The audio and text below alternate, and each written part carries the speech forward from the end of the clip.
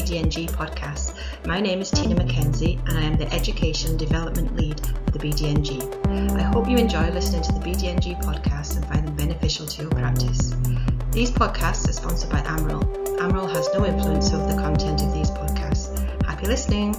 Hello and welcome to the BDNG here at Harrogate. My name is Aisling Cleary and I am a clinical nurse specialist in dermatology.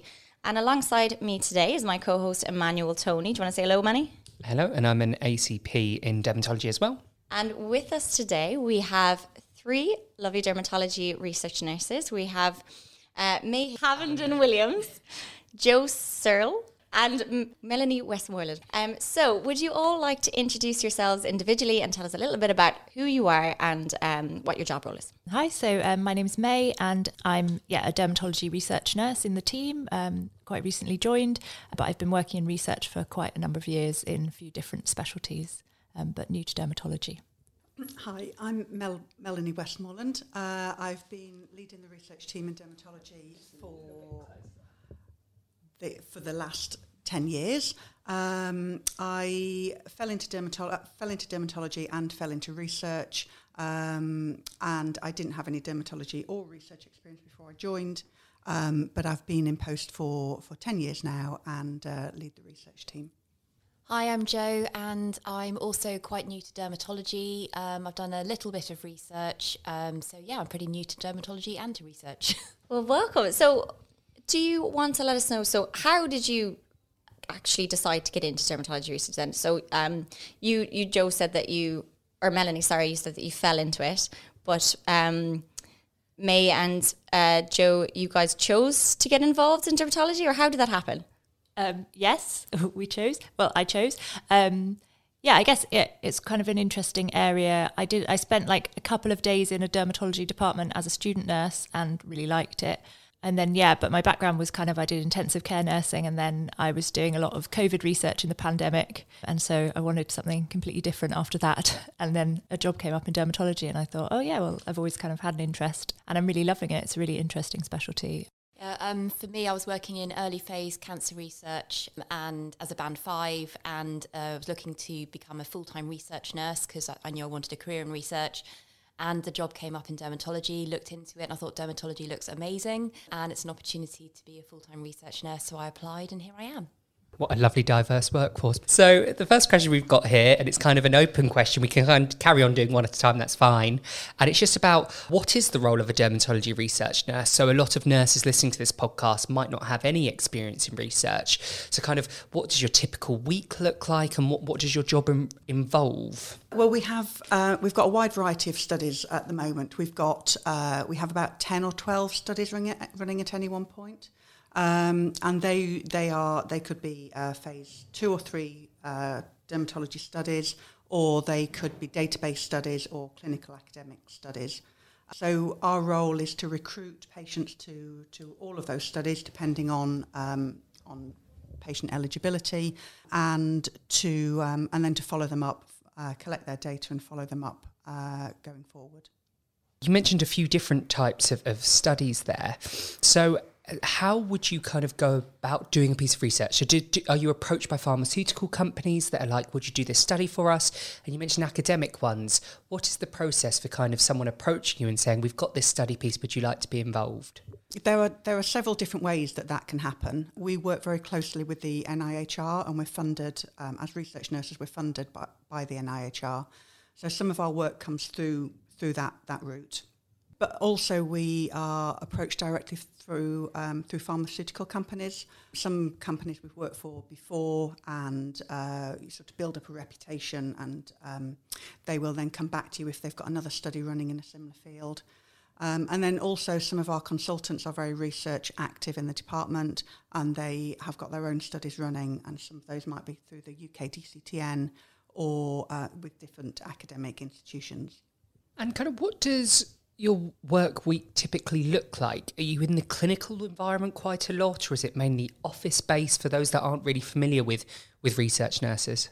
Yeah, so that's a good question, because, often I think the other nurses in our department think, what the hell are you guys doing all the time? You're just kind of loitering in clinic, or you're up in your office. And so kind of typical day, I guess, you kind of come in probably sit at your computer, kind of see what clinics are running for that day and see if you might have any possible patients to recruit. So say if there's like a psoriasis clinic, then, you know, you might get some people for bad beer study and things like that. Then we are sort of down in clinic a fair amount. We sort of share out between the team sort of a day each or something down in clinic, and we'll be kind of recruiting patients. We also put up posters and things around the department. So sometimes patients say to reception, oh, I want to be in a research study, and they call us and we say, yeah, great. And we run down and have a chat with them about the studies they might be eligible for.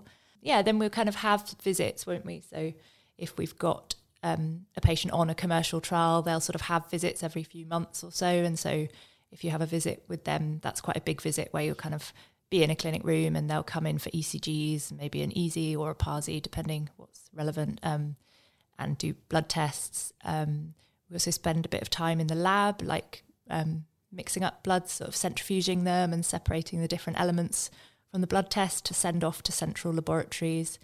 We have meetings with monitors and with the sponsors of studies, because there's kind of a project management element to it, isn't there? I'd say sort of making sure the project is running well and you're recruiting to target and that sort of thing, as well as the patient aspect and monitoring and making sure they're safe on a study. I think it's fair to say there's no such thing as a typical day or week. Yeah, it can be very unpredictable, I'm sure. You know, when you get patients, that phone in with like a serious adverse event or a SUSAR, you know, on a Friday afternoon at 5 p.m, which is when all SUSARs seem to happen, and having to kind of drop your workload accordingly. I've kind of got a question about, because you mentioned a few different studies there, different types of study rather. A nurse listening to this who might not necessarily be a dermatology research nurse, but works kind of with them in a clinical area, what can they do to help you? So like studies like bad beer, for example, when you're looking at the notes and getting information out from there, is there something they could do, perhaps, you know, when they're seeing patients, make sure to write dates and things like that could help you? Yeah, I think working with our clinical colleagues is really important, and some of the work that we do is actually trying to update our nursing team as to what studies we've got running and what they can help recruit to. So absolutely, knowing what studies we've got in the department, knowing what might be suitable for their patients. But absolutely, if we can't see a patient, for example, and they might be doing a PASI or an EASY or something like that, making sure that that's really well documented is really, really helpful. And then there are lots of studies that our nursing colleagues can recruit to as well.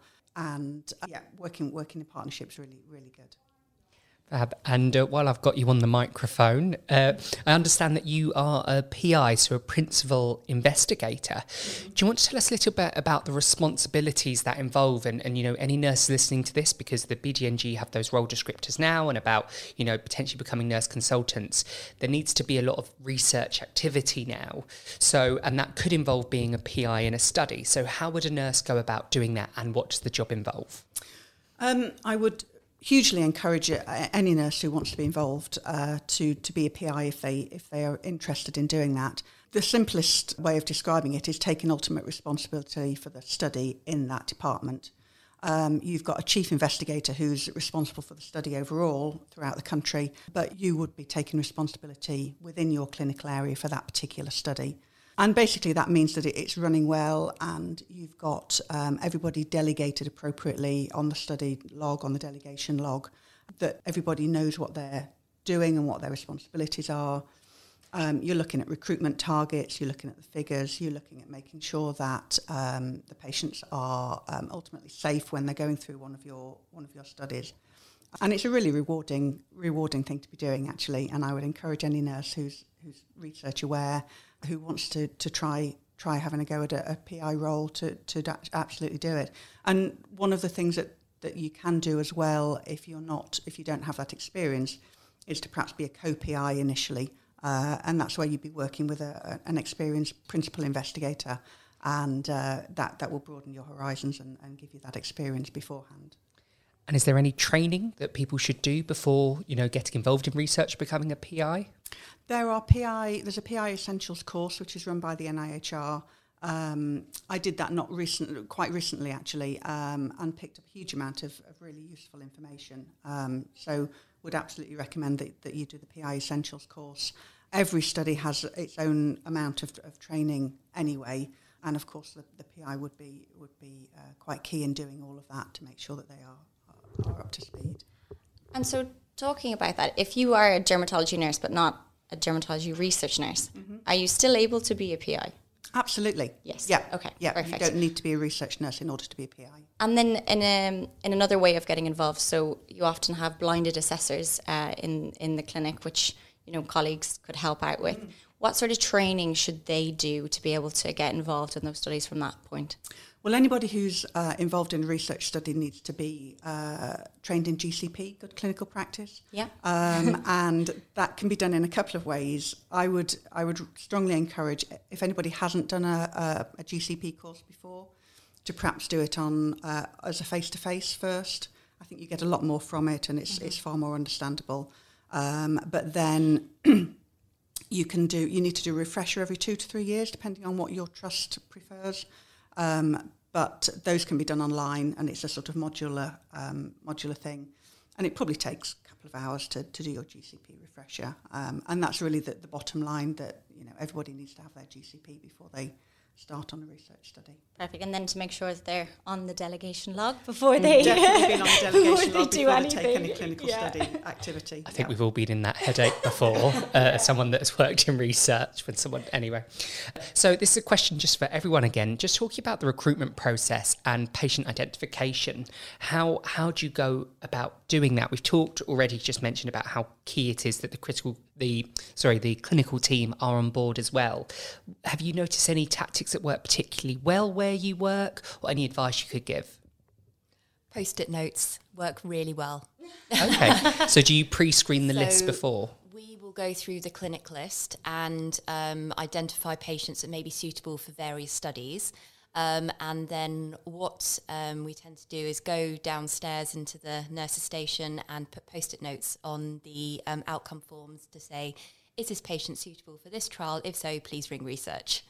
Also, posters have worked surprisingly well, because the patients are sat there waiting for their appointment. They see a poster saying, would you like to be in this research study? And then when they get into their appointment, they say, please, can I be in this research? Even we've had relatives of patients say, could I be in this research study? And we were like, well, maybe. But so that's worked really well. And just working with clinical colleagues to make sure, and in clinical meetings, making sure we're telling everyone what are the current open studies that are recruiting and what the kind of main inclusion-exclusion criteria are, so they can be on the lookout. Fab, thank you. And moving on, I've just got another kind of question to open up the discussion. And sometimes, the patients that are referred to the research team might be kind of end of the road, if you will, clinically, and quite complex, where we've exhausted everything. What are your kind of experiences with dealing with those complex patients, particularly some of the abnormal results you might get back from them? And how do you deal with them? I think some of our patients have been dealing with a chronic disease for such a long period of time, and sometimes they have, as you say, they've exhausted all standard treatment, and sometimes when they get to us, they've spent years and years and years trying to deal with a condition that's really chronic and is having a huge impact on their life. So I think one of the lovely things that we can offer is that we often have much more time to spend with patients than a sort of a short clinic appointment. And that can throw up all sorts of things, and it can throw up all sorts of spurious results that we have to deal with sometimes. But patients are, I think, really do value having that extra time to talk through some of their clinical issues that perhaps haven't been addressed or they haven't had time to address before. That's a really interesting point, because I remember my time from the research team is that you do kind of get a bit more time with the patient, particularly when you have all those, the SOPs, like the patient has to lie down for 30 minutes before an ECG. It's just time that we can talk to get to know them and really build that relationship, and that's not to be underestimated. I think sometimes there's a fresh challenge when the study ends, where the patient kind of has to then readjust about expectations, where they're going back to the clinical team where, we're dealing with thousands. But I think the relationship that you're able to establish is really, really good. Is there anything else you would like to add or perhaps highlight to the listeners? I think it's really important that people realise that even if patients aren't involved in research trials directly, Research active institutions have been shown to have better patient outcomes than non-research active institutions. So research is a really important and valid part of the nursing profession. Fantastic, thank you. That was very clear and concise. Yeah, and I just want to say to sort of all nurses working clinically, it's really great if you just know what studies are running in your department, so that when patients ask you about them, you know who to signpost them to, and it's sort of a really integrated part of your clinical care. And I'd also just like to add that patients really do want to be involved. I think last year, 2021-22, there was 1.4 million patients got involved in research. So they clearly do want to be involved and really sort of have a strong voice. And so if there is a clinical nurse that's working in an environment without research and they've kind of listened to this and they're like, wow, I really want to now get involved, bring research into my workplace, what would be the first steps? Who could they reach out to? You know, is there anything maybe with the UK Dermatology Clinical Trials Network, would they be able to support?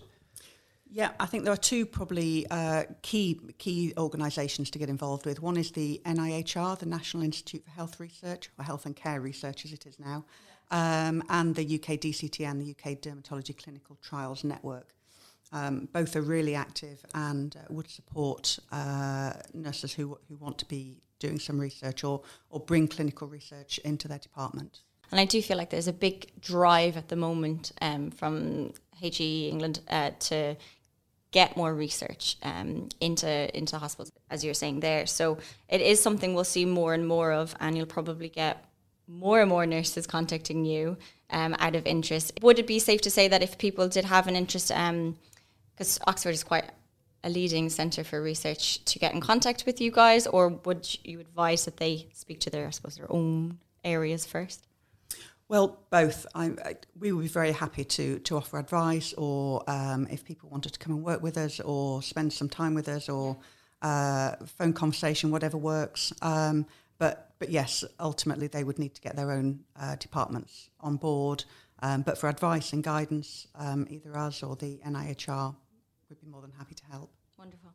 And so what are your take-home messages for the listeners today? It would be great if there was the takeaway from this podcast was that people would value research and take an interest in it, and hopefully we can raise a profile of research across BDNG nurses. Well, fantastic. Thank you so much for all of your times. Hope you're having a lovely BDNG, and hopefully, see you guys soon. Thank you. Thanks. Thank you. Thank you. Thank you for listening. I hope you enjoyed this episode. For further information on the BDNG, visit our website bdng.org.uk and watch out for the next BDNG podcast, which is coming soon.